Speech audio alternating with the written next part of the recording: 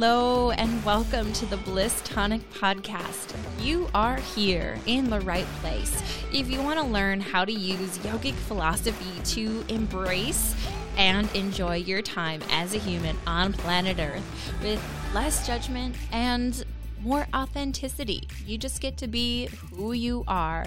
And I am your host, Michelle Anthony, yoga educator and amateur circus performer. Let's dive into this week's episode.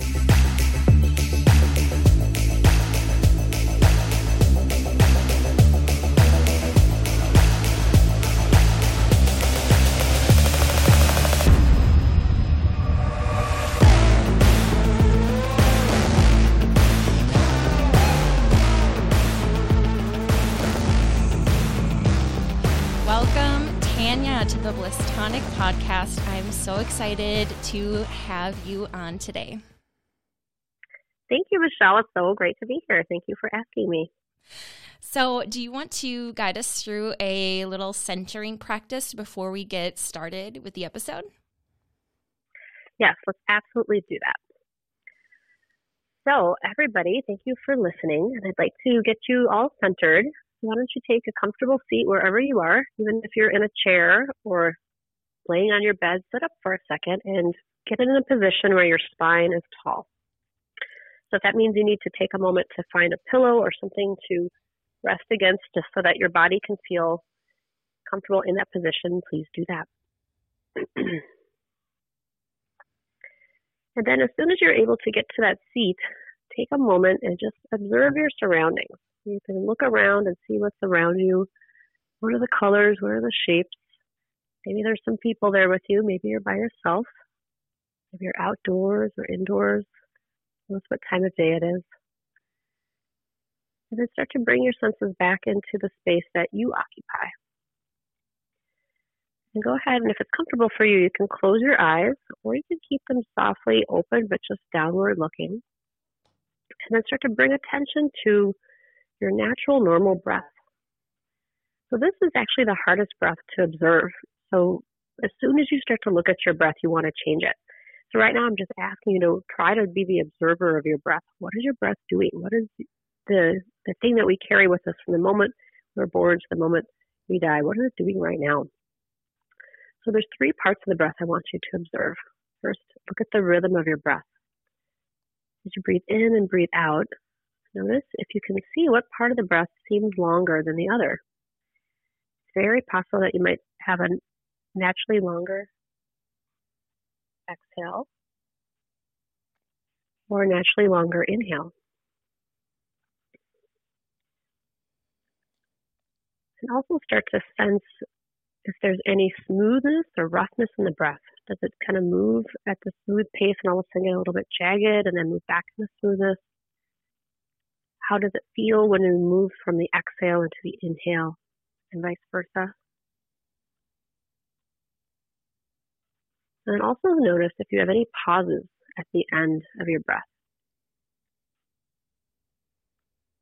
Maybe you pause a little bit at the end of your exhale or the end of the inhale.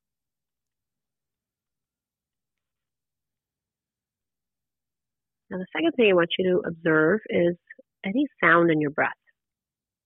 Now start to use your inner sense of hearing to listen. As you breathe in and out, now here, does the breath have a sound on the inhale, a sound on the exhale, any part of the breath? Is it a sound you're creating, or is it a sound that's happening as a result of your breathing?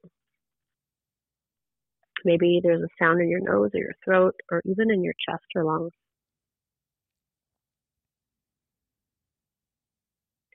If you do have any sound with the breath, is it a pleasant sound, a drying sound, a sticky sound? Does it have any kind of residual effect? Is it keeping the breath from flowing naturally, or is it improving the breath?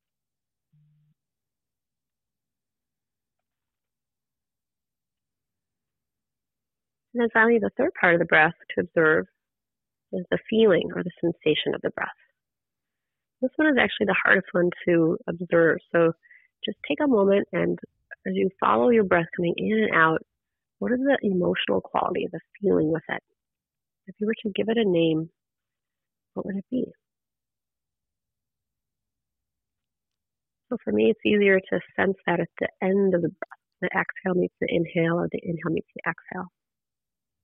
It might be something like fatigue, or sadness, or irritability, or joy, or kind of a combo. So you can discern what is the feeling or emotion of the breath.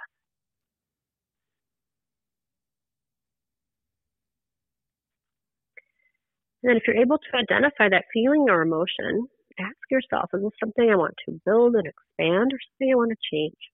And this is partly how we help create our intention for the day. So if you start your day with this practice, you can say, all right, now I want to bring in a sense of courage, or a sense of peace, or a sense of joy, or just a sense of ease. And as you point yourself in that direction, now start to have an intention around your breath and make it more round and full. Now start to actually move the breath. So inhale fully and exhale fully. And just take the next minute or so to smooth out the breath. So now we've observed it, we've taken in that information, and now we're going to change it. So imagine that your breath is making this complete circle. The first half of the breath, the inhale coming in, makes one half of the circle. The exhale smoothly moves into the other half. And as you inhale and exhale, the breath gets rounder, smoother, starts to feel more fluid. And as the rhythm starts to develop that your mind enjoys. And with that too, also bring the feeling you're trying to cultivate, either expanding on the feeling that you already have, or if you decided to change your intention, start to point your mind in that direction, allowing the breath to cycle that emotion through all of your cells, that your body wakes up to that feeling or emotion.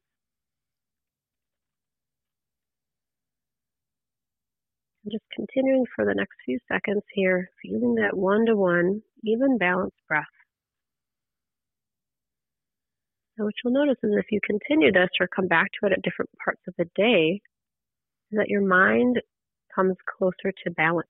Instead of wandering off or getting caught up in this story or that story or this emotion or that emotion, it brings you back to home, brings you back to center, and allows you to recommit to what you stand for what you wish to see in your life. Helps you gain control over the mind by using the breath as a wheel to help turn the mind in that direction.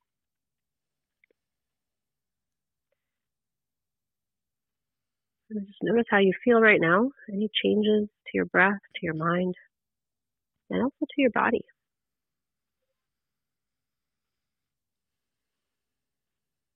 And we'll start to bring ourselves out of the centering practice. You can take the palms of your hands, and if they're available, you can rub them vigorously together, creating some heat or friction in the center of the palms. And then take the palms and place them over the eyes and feel the heat go in and soothe your sense of sight. Take the palms over the ears, feeling that heat go in and soothe your sense of hearing. Place your palms around the sides of the neck, feeling the sense of heat nurture your voice and your communication. And then finally rest your hands over your heart center and feel the warmth connect to that intention once again. It helps guide you throughout the day with that positive state of mind. Then you can blink your eyes open and return. All right, good morning. Good morning. Oh, I absolutely adore you. As soon as you started talking, I just had this huge smile on my face. It was like, oh, I feel better. Good, I'm glad. We all need this, I feel like. And I know before we started recording, I was talking about the coffee jitters of like rushing to get here on time. And it ended up working out perfect to take a little extra time to center before we started recording. Good. I'm glad to hear that. So, Yeah, so I am so grateful that, you came into my life through yoga teacher training. I did my 340-hour training with you at Devanati Yoga in Minneapolis. So why don't you just tell us a little bit about, what you are currently doing, and then maybe a little bit about how did you first get into yoga? How did you get started with all of this? How did you find Rod Stryker all those years ago? Just love to hear about your entire path, however deep you want to go into it, up to you. All right. Well, thanks, Michelle. So again, I'm Tanya Boigenzahn, and I'm a full-time yogi and wellness educator. I mean, that's when people ask me, what do you do? That's what I say. And so many years ago, when I found these teachings, and I realized it was the one thing that I had always felt in my heart that was true for me. And then I learned that, oh my gosh, there's actually practices and teachings and people that I can, be around to help me expand this. I just was all in. And it felt like something solidified in me, that there was this yearning and this aching to be a part of something bigger. And so the work that I do today is an expression of that intention from years ago. And the intention was something along the lines of, my commitment in this lifetime is to continue to study and learn and develop myself, and then to share these teachings with as many people as possible in the kind and loving way. So today what I do right now, there's a lot of different things I do, but one of the bigger things I do right now, the roles I play, is I do own and direct a yoga school that's based in Minneapolis, although it doesn't necessarily just only live there. And it's called Devanati School of Yoga and Wellness. And we are a yoga school. We're not a studio. I have had that model in the past, but it was really clear to me when I started this particular part of my career that I wanted it to focus on higher education, deeper study, immersions, and taking students and seekers and yogis and people who are interested in healing and wellness to a deeper level. So we don't run day-to-day classes per se, and we leave that to all the other great businesses in our local community to run those day-to-day classes. And we often partner or do different kinds of collaboration, especially if they don't have a school. We can help support that, and we also send students that are seeking classes in their direction. So it's a nice symbiosis. So our main offerings are yoga teacher training. We do a 200-hour program and an advanced 300-hour program. And our Yoga Alliance approved. We're also a licensed school of Minnesota, so that means that we're operating legally within the state. We also run a bunch of other different kinds of programs. So about almost 20 years ago, I started doing this work full time, and I knew I didn't want to teach 20 classes of yoga a week. I knew I wanted to have a diversification, and I was just interested in a lot of things. So I would just invest in myself. I studied Thai massage or Thai yoga body work. I studied Reiki, healing touch. These are types of energy work, Qigong, Ayurveda, and yoga therapy. And over the years, I developed myself. I've seen clients one-on-one, and eventually became, certified, and then eventually a teacher in these different systems. And so those are other programs we run at Devanati. For example, the Thai yoga bodywork program I've been running since 2003, and I've had lots of students go through that. And it's a really unique program, especially in America. There's very few teachers who actually lead a full certification program, and that's something I've been doing for years, and it's super fun. It plays along nicely with the yoga, but it's a different way to offer that kind of skill set to another person using, basically body work, energy work, acupressure, and assisted yoga postures for people. And it's one of the other things I love to do. And then we do energy work training, Reiki programs, and other associated things like that to help learn the study of energy medicine. And the other big thing we do at Devanati is we bring in awesome guests. We have regular people that come in every year and bring their expertise to our community, and invite other people in too, of course. Anybody can come. People like Rod Stryker, Indu Aurora, who's one of my main teachers. She actually moved to Minneapolis and lives here now. And she does a whole bunch of other cool trainings that are along the lines of Ayurveda and yoga therapy and deepening practice. We just hosted Gary Craftsau. We also host Judith Lassiter. She'll be coming next year in 2021, and various other guests too. And then we do retreats, and that's something I'm passionate about. I've been a lifelong traveler, and right now is not the greatest time to travel with the quarantine, but I really look forward to the future when we can get back, hopefully on an airplane and visit foreign lands. I feel safe about doing that, but that's been such a bonus to collaborate, travel with healing arts, yoga, and beautiful places. And other than that, what I'm doing now too is I'm also, support people. I have employees, have lots of students. I'm also supporting a lot of these teachers, especially with coronavirus situation. We've had to move a lot of things to virtual, and so making sure those things keep running and moving them out and calming people's fears around all that change. I've found that I've spent less time teaching in the last few months and more time just holding space and helping people feel steady. I've had to be that rock. And that's, I think, an important part of when we talk more about Tantra later. I'll be happy to share with you guys some of the tools I use so that I can show up in that way. Because believe me, I've been watching, how am I doing this? How am I not getting shaken? And it's actually because of all the things that I've been studying and learning over the years. The last piece is I also travel and teach a lot too. That's something I love to do, as I mentioned. So I go to different places, different studios, schools, venues, different countries, and I teach a lot of things I teach back in Minneapolis, but on the road. I'm supposed to be in Spain next month and in Germany the month after that, but we talked on the phone yesterday and we're like, okay, what are we going to do about this? We don't know yet. It's just hard to know. So there's a lot of unknowns and living in the question, and learning to be okay with that. And until something becomes clear, then we're just waiting and seeing what's developing as a result of that. So that's a little bit about me. I have a 13-year-old son.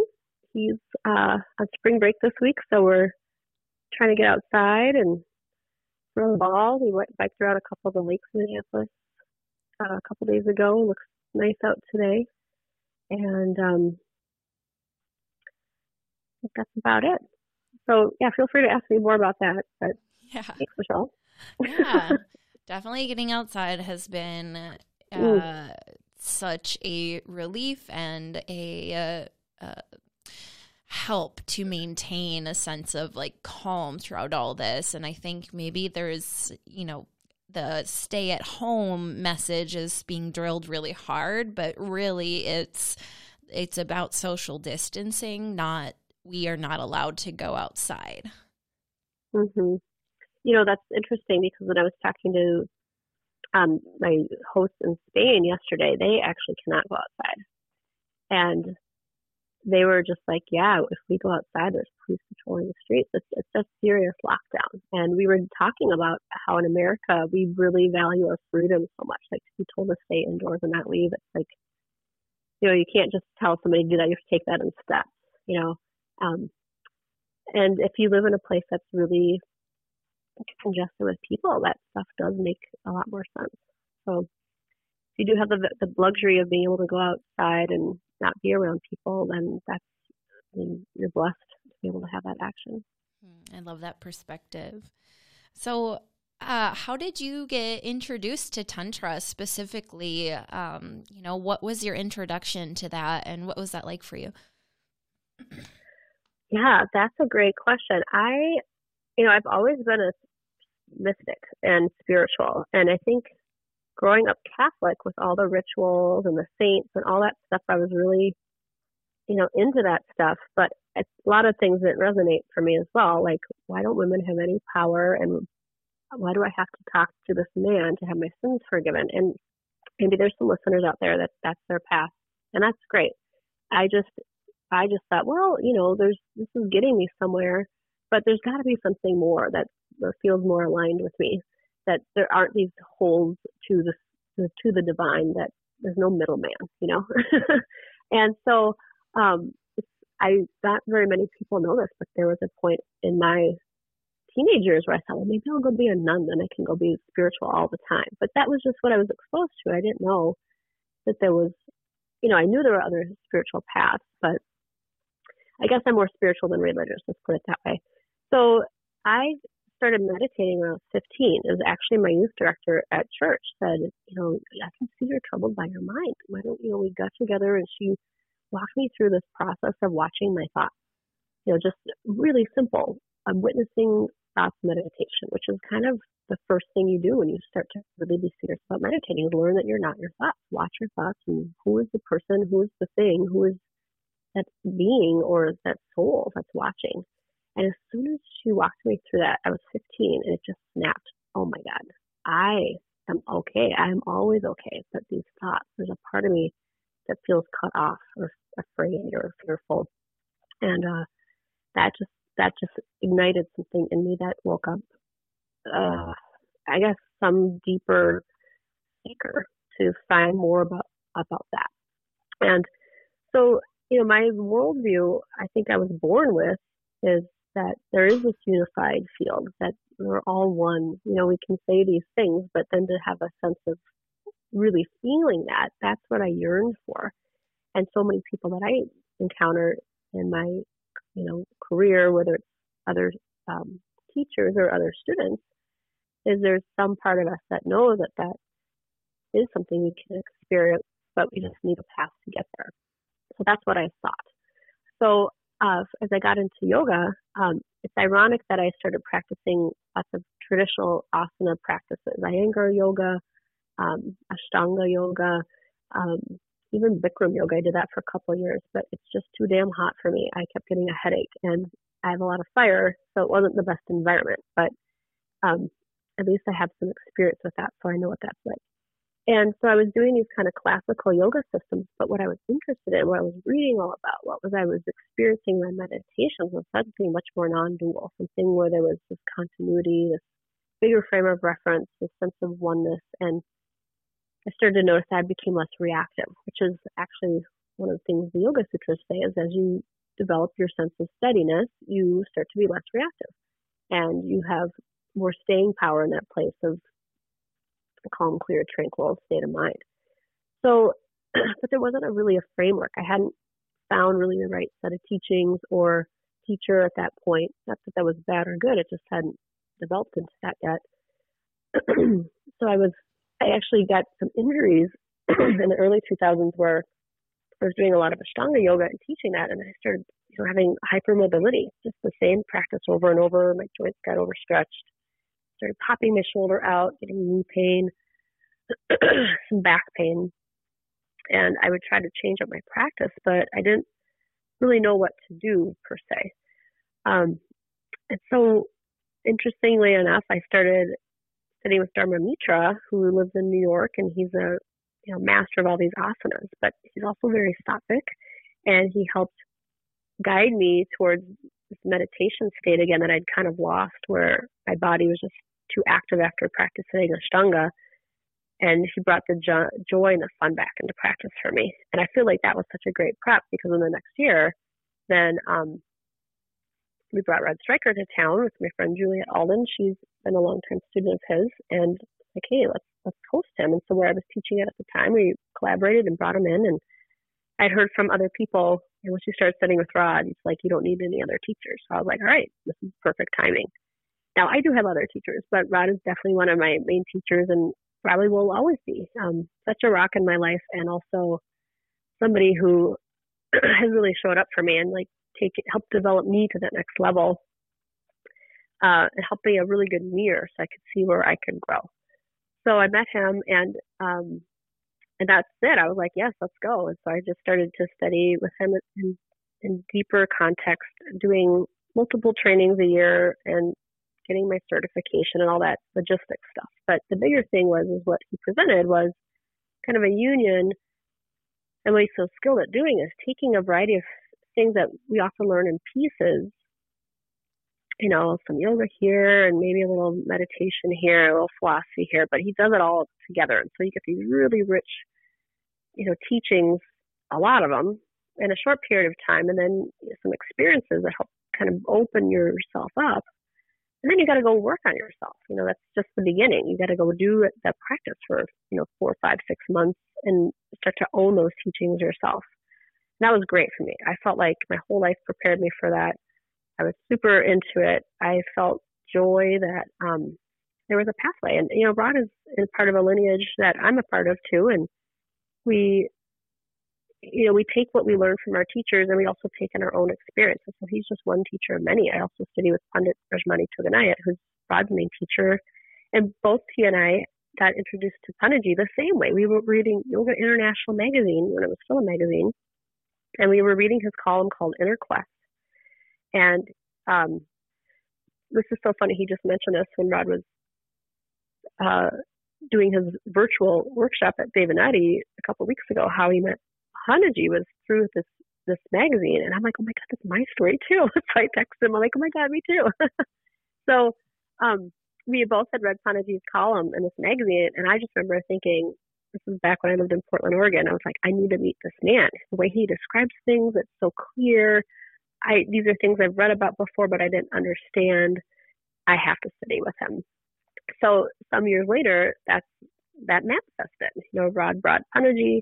I got to study with him, and I still do to this day. So that's just opened up this whole world. And Rod is just a great teacher. And really, he goes by Yoga Rupa. I should call him that, Yoga Rupa Rod Stryker.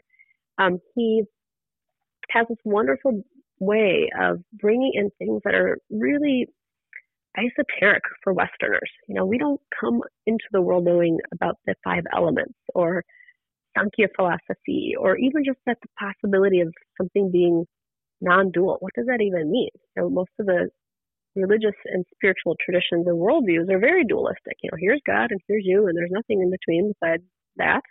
And here's these power roles. And yet in the East, there's many different worldviews, and it's understood that you are wired a particular way to see reality, and you're going to resonate with a different worldview.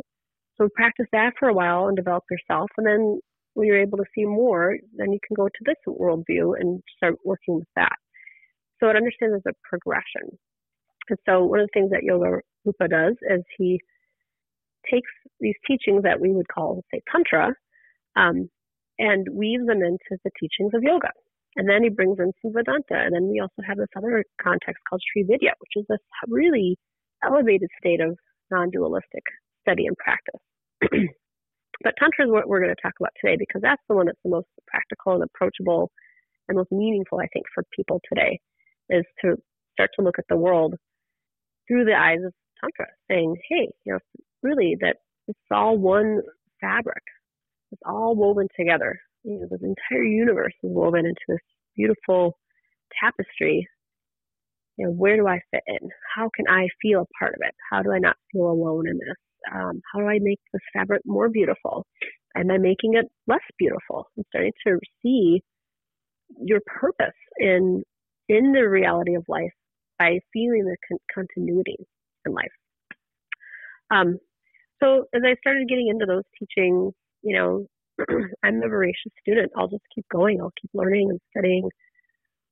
And some years later, too, I hosted at Devanati one of my very first guest teachers, whose name is Indu Aurora, and she's in Native Indian, well, that sounds American Indian, but from India, who moved to the United States, and I hosted her, and now, she's a huge part of Devanati, and she's just an amazing teacher who brings this feminine quality to these same teachings and also rounds it out with yoga therapy and Ayurveda. So really, I think of these two as, kind of like my yoga mother and my yoga father, that people in my life that help me do what I need to do. But it's so great that we collaborate. We get to work together. I get to support them so they can reach more people. They also help infuse, that fire within me, so I can keep developing myself as a teacher and as, let's face it, a mom, a girlfriend, a daughter, a person in the world, not just, somebody who owns the yoga business. And at the end of the day, that's the most important part, because if you're teaching something but not living by those things that you teach, you develop this, concept within yourself, and then at some point you're going to have to deal with it. And I actually feel really aligned. I feel really in a place where I can honor these teachings and step into those roles And I don't have that conflict. I mean, definitely sometimes in my life I have, but I've had to look at it, and then I've been able to have tools to work through that. Okay, I'm going to hand the mic back to you, Michelle. Yeah. And clear my throat. Yeah, I love that. And I feel like that's such a big part of what my practice has been, even since I took the 300 hour with you in 2015 to 16.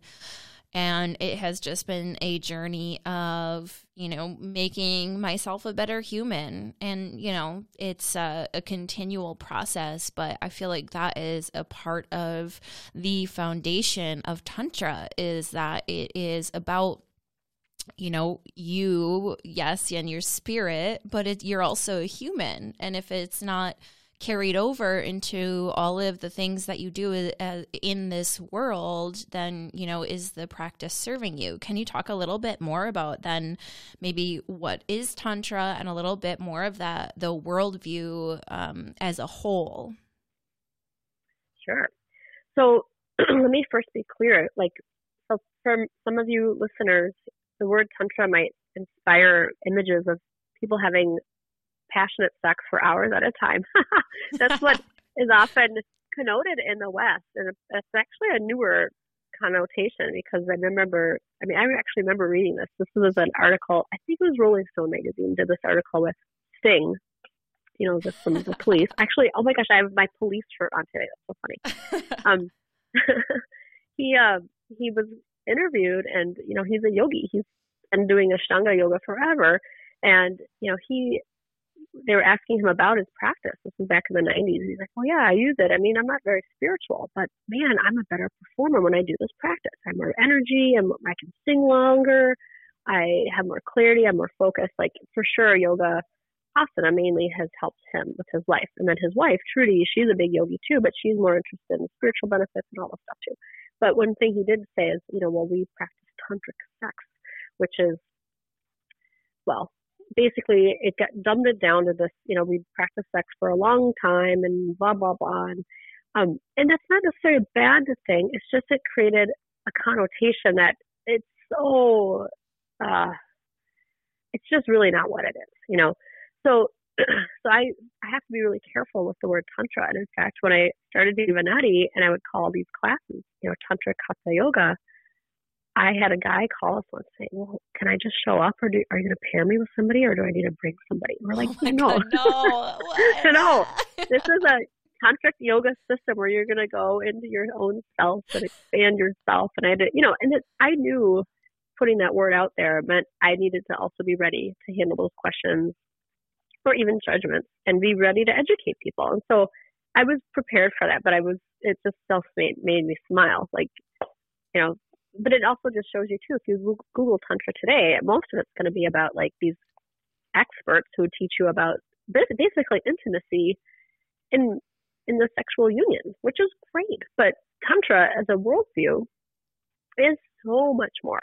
And so as a teacher of it, that's part of one of the things that motivates me to teach more people is hey, here's this wonderful worldview. Don't get caught up in the sensuality of this thing. This is a whole thing to help you feel more continuity in life, to feel more power in the goodness of who you are, to take hold of the control of the spin that we often find ourselves in and take all that energy that's wrapped up in these non-helpful things and shift it into something else. And that's really what it is Tantra is the study of that, the study of energy and energy management. And from the most biggest worldview, it can be applied to the macrocosm, the outside world, and ancient people who practiced this were more they were more interested in keeping energy flowing for abundance in crops and for peace within communities and things like that. And in today's world, you can use Tantra for the war within to help you access, again, here's a perfect example. Coronavirus is raising everybody's fears up, fear of lack, fear of resources, fear of power, fear of other people, just so many fears. And you can be overpowered and just flattened into a, pancake in just seconds if you really go into that stuff. But there's a ton of energy in that.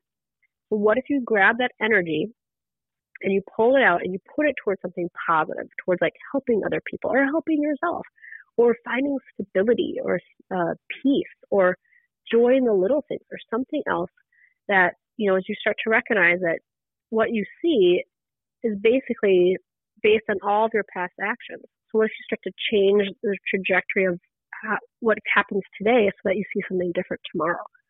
So Tantra is really a science of looking at how did I get to where I am today? If I don't like that, how can I change it by shifting my energy from the patterns that are become a part of me into other patterns that are maybe more helpful or more useful? And it really is a study. You have to be willing to be able to practice that detachment and also be willing to have some faith that you can have a different path. And that's the main thing that I think gets people caught up as they get comfortable being unhappy and they're afraid of feeling worse, so they get stuck there.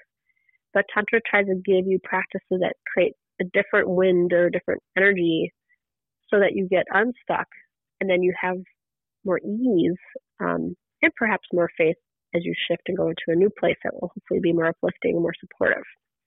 That's the goal. If you're doing the right practice, you for sure will feel less suffering. Absolutely. So that's why there's always a tradition that follows. Is, for somebody to sit down and create their own practice, a lot of times you just won't have the eyes to see what you really need because we tend to be stuck in our own grooves.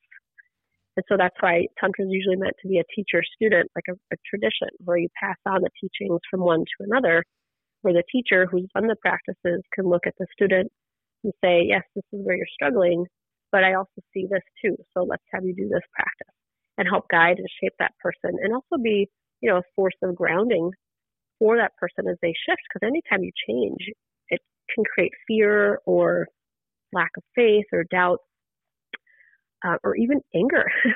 And so to have a teacher present is important because it's somebody to mirror back what you're doing, thinking, feeling, and also just to bear witness to those changes and say, no, you can do this. It's okay to change. It's okay to feel uncomfortable sometimes, but you're going to feel better as you move through this. And I'm standing here as a witness to you creating those positive changes. And, go forward and find that peace. You can do it.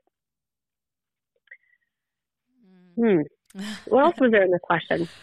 Yeah, I think you covered some of the basics of the tantric worldview of non-dualism, that continuity, and the ability to study yourself with a sense of detachment. I think that is really important because sometimes when we start to look at ourselves and our habits, we notice a sense of guilt or shame arise. And I feel like in a lot of ways that creates, or people are afraid of that, creating like, now I'm aware and I'm aware that I'm stuck and I feel bad that I'm stuck. And so what would you say to somebody maybe who feels like throughout this whole quarantine and everything going on, somebody who maybe is like, okay, cool, I had some time in quarantine to just do whatever I wanted and now I feel bad about that, or you know what I mean? Like, what would you say to somebody who now sees clearly and wants something different, but, just getting over that hump and into detachment and into some of these practices? That's such a great question. I think that is like one of the most important questions for us to look at right now is, even for me, I remember thinking, okay, we're going into quarantine and that means I'm cooking all my meals and it gives me time to be more at home. And, ironically, I've been wanting more time at home because I am so busy with my work, and now I got it. So I remember feeling this fear of, oh my God, what if I don't get to do those things I really wanted to do and I come out of this without feeling that rest that I know can be a part of this. So that was exactly what I needed to look at, is what do I need to stop now so I don't continue those habits in this new space, and do it kind of a personal inventory. And kind of like what you were saying, Michelle, is sometimes when we do those inventories, we see things that we don't want to look at, or maybe there's things that come up that we didn't even realize were part of who we are. And there might be a lot of fears. And the other thing that I think is really a struggle is just overwhelming sadness. When you start to look at the things that start to rise up when you get time, to reflect, there can be this overwhelming feeling of, oh my God, I've been carrying this for so long. Why have I done this? I feel so bad. And it's this heavy sadness, this grief of having certain habits, lifestyle choices, attitudes, beliefs. And when you start to see them, that like, oh my God, I could be so free, but I've been carrying this burden for so long. So some people, they'll block it out and then just go under the covers again because they don't want to look at it. And so it's going to take a little bit of friction or heat. This is one of the key things in the yoga tradition is anything, if you want to change, you're going to have to start to make friends with fire. Not the kind of burning fire, but the kind of fire that melts, that helps us develop the quality of surrender. The fire that shows up for us, that illuminates our hearts and our minds and teaches us that, sometimes you're going to feel a little worse for a while, but if you stay focused on the light, that stuff will burn away. And I can't even tell you how many students have come into my world that they find these teachings and these practices later in life, 40s, 50s, 60s, like, oh my God, if I had these teachings when I was younger, I could have had a totally different life. But usually paired with that is, I'm so glad I found them now. I can live the rest of my life free from a lot of these things that I was really stuck in. So there needs to be kind of a sense that letting go piece again of, but here I am today, and now today I can make a different decision. Today, right now, I can choose something different, or at least I can see the difference. For a lot of people, making the actual physical changes in the world, that might be harder, but if at least you can discern it and see it, at some point you might be able to develop that desire more to actually make the change. So that's still a sign of growth. And I just want to quote the Bhagavad Gita here, one of the the most important spiritual text that comes out of in India and is a beloved text in the yoga tradition. It basically says this, that anything that you do in your own self-effort to grow will never be wasted. It doesn't matter. Even if you just think of something positive or point yourself in a positive direction with that intention in mind, you will still move forward. And something I'll quote from one of my teachers, Panaji, he says, the time that you stop caring about your growth, when you give up, is when you start to age. So that can be when you're 20, 40, 60, or 80. But as soon as you just give up and you stop trying to be a better person, that's when the clock starts really ticking. And you're going to see your cells, start to disintegrate. You'll see changes, quickly. But the more you stay positive, that even though you might not see a lot of shift or change right now, but if you just keep yourself focused, point your compass towards that goal, you're going to have more energy, more positivity, and ideally just a better experience as you move in that direction. Yeah, I love that. Yeah, go ahead. Oh, no, you can talk. So in a way, too, I think what you said is pointing to reframing the way you look at that friction. So if you're seeing that part of yourself that maybe is undesirable or is taking you in the, I don't want to say wrong direction, but where you don't want to go, reframing it as just this awareness of, wow, without this friction of discomfort, I would never know that I'm not on the right path. And, based on what you just said from these quotes, that, even just that awareness is helpful on your path because it's the first step. Yep. Yeah, and that's it. That's it. You have to be able to see. So this is in Tantra, one of the prize, intentions is called Viveka Shakti, the power of clear seeing.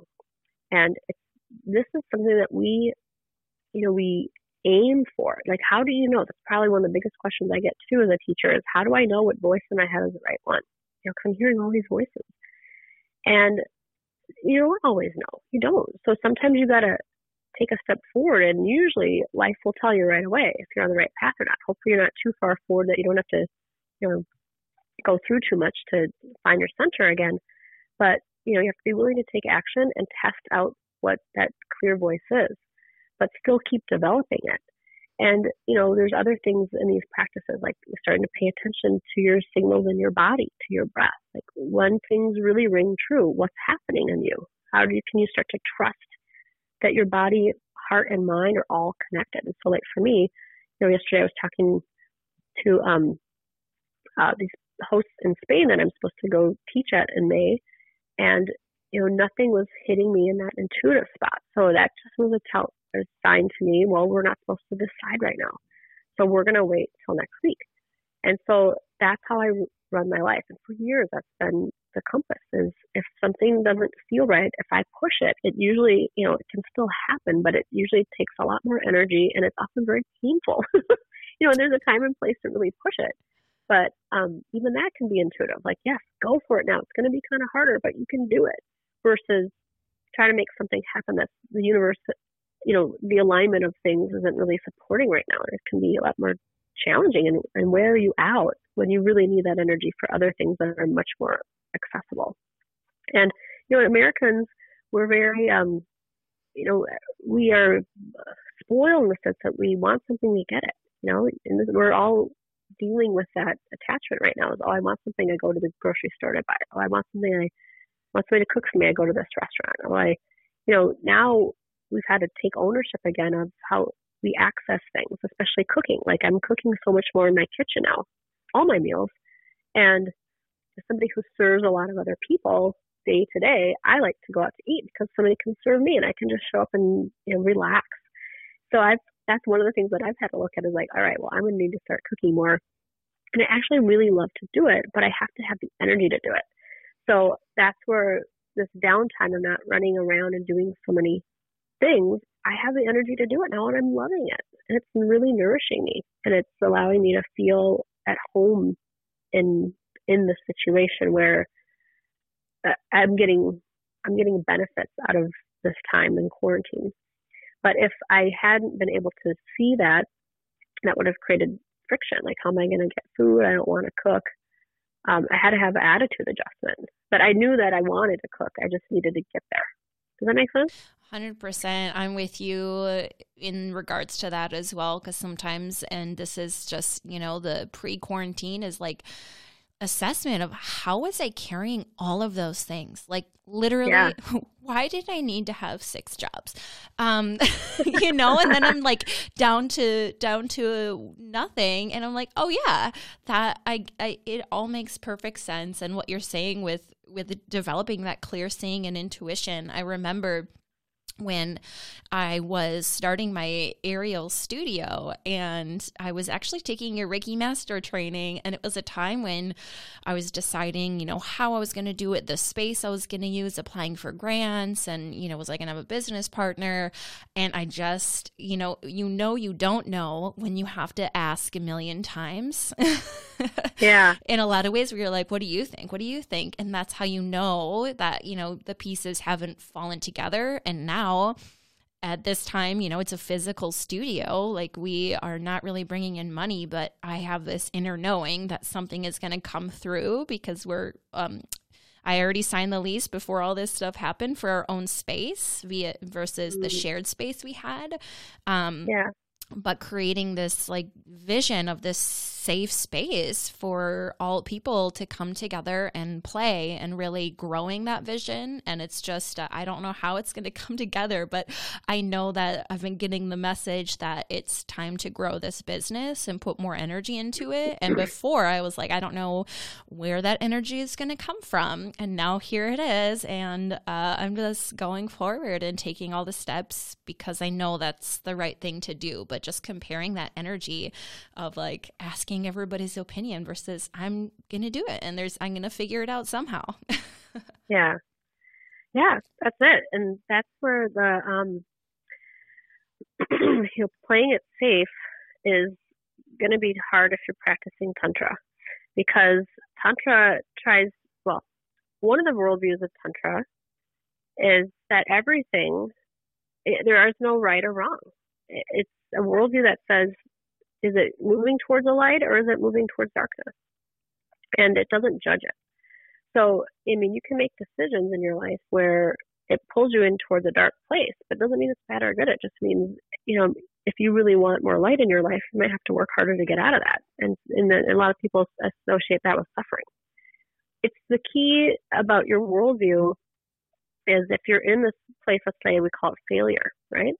Which can feel pretty dark. Like, oh, I went out and I started the studio and took out this loan and we did all this stuff and it's not working the way that I wanted it to. The business plan isn't unfolding the way it's supposed to make ends meet. And that can create a ton of suffering for people.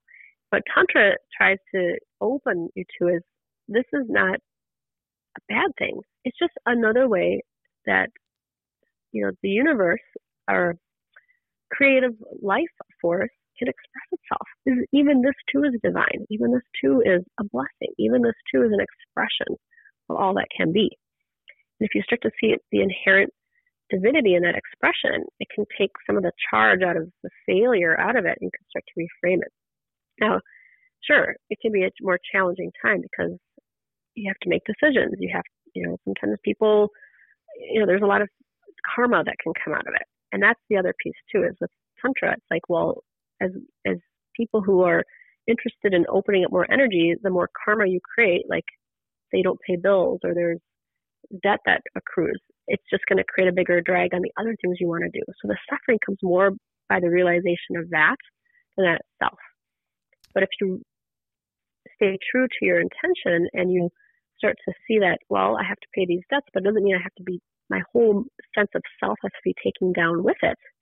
I just got to repurpose my energy towards something that's going to pay these debts. And, that's part of what this karma has produced. Pay them and I'll be free. But it doesn't have to mess with your sense of the light within you. That has nothing to do with it. And so many people identify with their worldly accomplishments that that's what creates that suffering. So again, it's that re-identification of seeing yourself as something bigger, something more permanent, not impermanent, like debt and worldly things. And that takes some time to cultivate that. And often what we'll see, with ourselves in practice is when times are really good, it's easy to see the world like that. And times are not so great, nope, there it goes out the window. So the biggest test, right now in the world today, coronavirus is we're getting tested. What has gotten us to this point, and are we able to sustain a steady sense of self, a sense of positivity, a sense of faith that we can get through it? And if you're really struggling, it's a chance to take a look at, well, what can I change? What can I let go of? And to reduce some fears around how I operate in the world and who I think I am. Yes. And I think too, a part of what I absolutely love that worldview, and it absolutely has reduced a lot of the suffering that I've created in my life is, it's not good, bad, right, or wrong. And, there's the parable, I'm not going to go into it, of, oh, that's very good. Well, we don't know. We don't know if it's good, bad. We don't know where it's leading us. And I really try to adapt that into my whole worldview of, well, I don't know if this is good or bad, but I love, because it's not all or nothing, the context of, oh, I, created this suffering and now I have to be in it. It's how long are you there?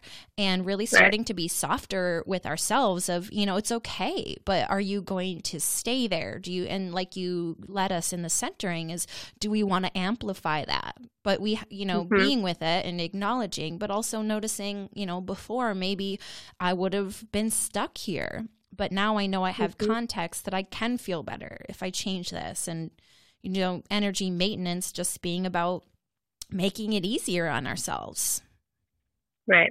Yeah. Yeah. And I think that's exactly the point is, when you think about tantric yoga, we're doing practices that include, postures and meditation and breathing and visualization and all these things to help develop that framework of mind. But Tantra as a worldview is really like, when what is the result of that? Can you go out into the world and have that sense of stability amongst all the chaos? And so, as a teacher of the system, there's lots of different things that we can call tantric, like how you eat and how you align with the divine.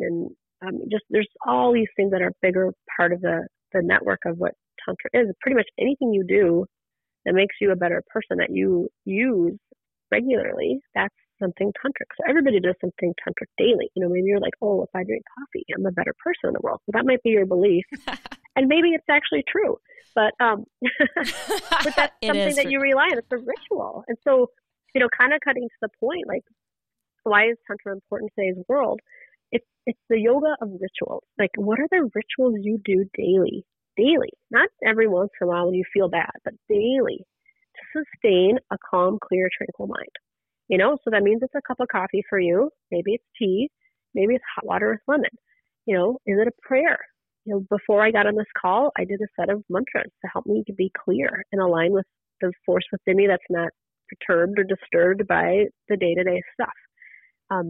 Maybe it's certain yoga poses that keep your back comfortable or your hips open.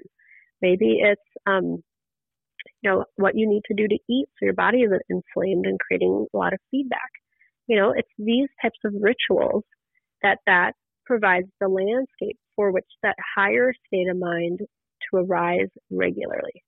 It's when we lose discipline and we get caught up in all the whims of our senses that we lose control. In America too, I'm just going to call it out, that we are very free. We prize our freedom above anything else. We don't want anybody telling us what we can do, what we can think, what we can believe. And yet at the same time, we don't have a lot of discipline. And when we're asked to do something like stay indoors or, don't do this, we want to rebel because it goes against our lifeblood, and even your ancestors will have that energy. We want to get out of this. We can go be free. So it's part of who you are by nature, but you need discipline and a good, healthy way to teach you how to deal with conflict and constraint, which is what we're in right now. So if you have a healthy discipline in your life with good, healthy rituals for your practice, then times like this will not feel that different. It's just like, okay, this is just another way for me to practice. I understand that, there's a restraint on everything. So just like a yoga pose, if your body has a limitation and you keep pushing past it, it's going to lead to something possibly worse. And just all of us indoors right now, if we push past it and break these rules, it could lead to something that's worse. So it's like what the lesser of two evils. You get to choose how you show up and then learn how to deal with that discomfort. And then can you change the discomfort? And this is where Tantra is very interesting, is changing the nature of something, taking, making lemonade out of lemons and saying, I don't like how I feel being inside all day. Well, what if a lot of people have been cleaning their house. That's what I've been doing too, just cleaning a different area in my house each day. And next thing you know, you end up with this house that feels open and clean and clear. And the energy that comes, that's another expression of Tantra, is to recover lost energy by attending to the things that you've left unattended and going back and looking at it and saying, thank you for supporting me, back porch that has all these boxes and things that need to be crushed, because you provided a space for something that I couldn't deal with at the time. But now I'm going to clean you out so that you can be that open space for me again. So gratitude is a huge part of these practices too. And honoring the places that we've come from, the shadow part of us, recognizing that without the shadow, there would be no light. And recognizing that the dark parts of us, they're there to keep us real, to keep us honed in on what is meaningful for us. If everything was all gravy all the time, life would be very boring. We need a full palette of sensory experiences, different tastes to give us a sense of aliveness. And, I was joking with students a couple weeks ago, like I actually thrive in a little bit of chaos. Like when we have these like world events, I get laser sharp and focused really quickly. It's when everything is gravy that I can feel more lost. Because for right now, I don't have a choice. It's like I must practice. I must stay focused. And it creates a certain level of discipline in me that I actually like, and it helps me move through things.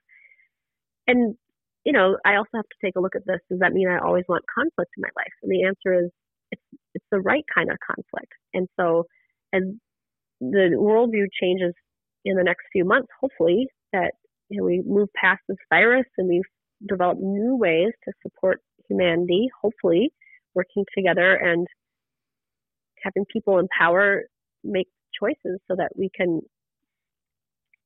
not have to have these same fears going forward. It'll be really interesting to see if that happens or not. What is my part in this? And so I'm also looking at myself day to day and looking at what's my takeaway in this? How am I going to keep my energy high? What if we go on for 6 more months indoors? How am I going to manage that? And so, it's not like you want to sit and think about everything all the time, but you also have to assess, do micro adjustments in your daily practice to help you navigate what's coming. So for example, like without so much activity, you can feel rested, but some people, based on your constitution, you might start to get dull and you start to lack any kind of initiative. So I can see that with some people. And others might develop they might just slow down and develop a healthier state of rhythm in their life, which is what I'm hearing from a lot of people.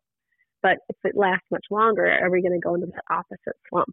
And so that's what I almost feel like the next wave of healing is going to be. One is slowing down and now is staying positive and motivated to move through that dullness if we get there.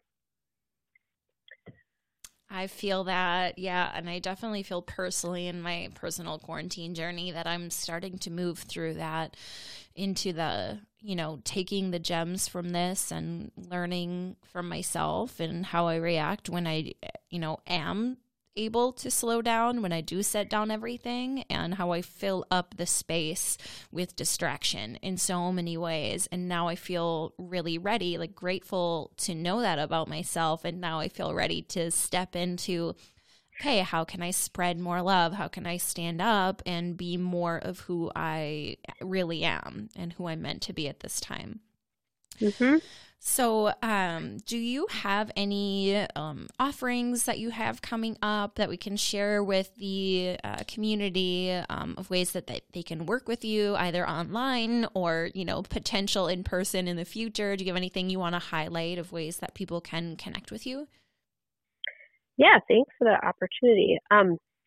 The one thing that I would encourage people, that if you want to know more about Tantra, I'm doing in the summer, so hopefully it will run in person, but it could very well be an online thing too, it's a course called Tantra Shakti, and I have 2 different ways it's presented. One is a 5-day training, and I think it's, hold on, there's my calendar. It's in July.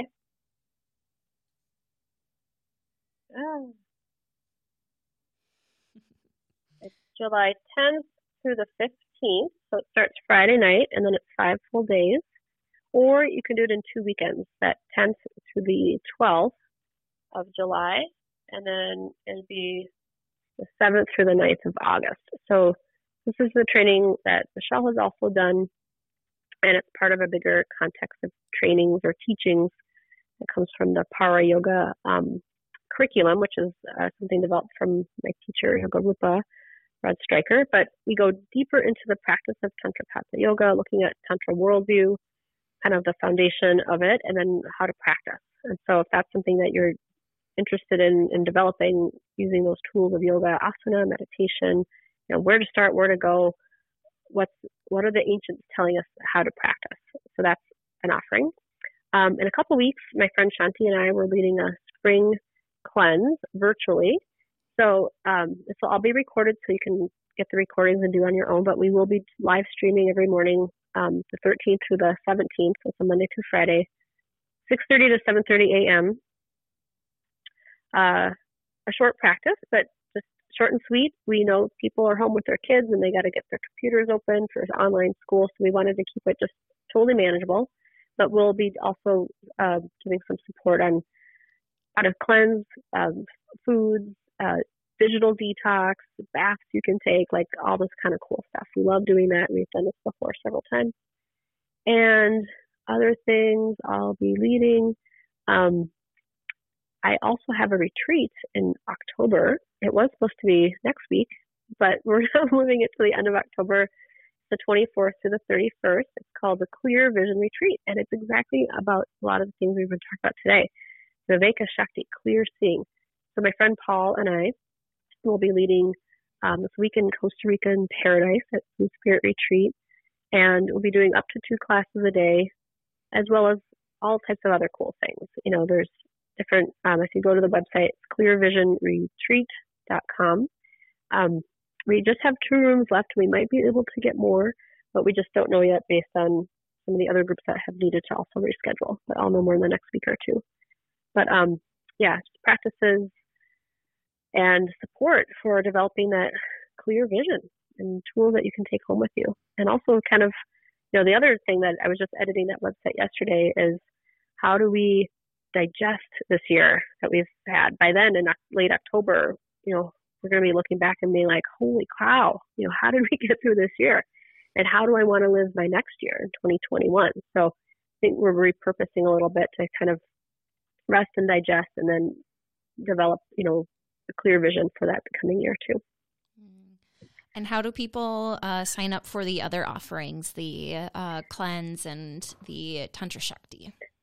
Yes. So I have several websites for the school, Devanadi Yoga, DeVanadiyoga.com. So that has all the offerings from myself and guest teachers at Devanadi, and then also my name, Tanya Boigenzahn, TanyBoigenzahn.com. That has all the things that I'm doing, not only at Devanadi, but in the world too.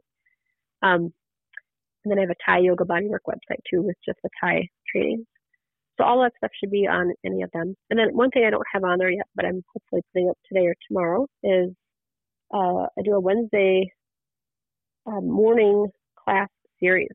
So this is something I used to do on Mondays, but I had to move it to Wednesdays. And this is open to anybody, and we have a large group of people who have come for years. But it's usually a 2-hour class where we're reading some sort of book, and we're doing a practice, and then we have some time for discussion and sharing. It's just a cool mini workshop in the week for seekers. So I already know what my theme is, and I'm not going to tell you guys yet. I'm going to wait and put it up there. So look for that too, and that's something you can absolutely do virtually too. Yay, I'm really excited to hear what you are going to be offering, and I'm hoping to take the level 1 and 2 Thai training if that is still happening in July. Oh, good. It's in June. Oh, June. I mean June. June 10th.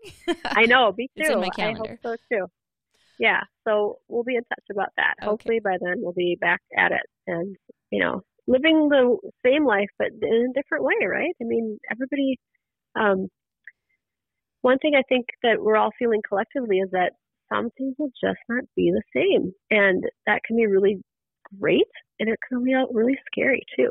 So I just want to honor everybody here listening. And if you're experiencing this podcast during this time of quarantine, to just recognize that loss of the life we once had, and some of the freedoms that we had, and the ease, hopefully we'll have, as we move forward, a greater respect for things and see that as the trade-off, that we become more present to the things that are important, and we have more dedication to the things that we want to pursue and protect. And, reframing how we move forward is an important growth process, that we just don't go back to the old way. We have a chance to, be rebirthed in a new, unique form. Yes. Yes, absolutely. That is what my hope is for us individually and as the collective at this time, to rebirth ourselves through this process. Tanya, thank you so much for taking the time to just talk with us and share all of your wisdom and the centering practice. And I'm just really grateful that, you entered my path and have taught me so much and just continue to be a mentor to me. Thank you so much. Thanks, Michelle. Great to be with you today. Have a great day. Thanks. Bye-bye.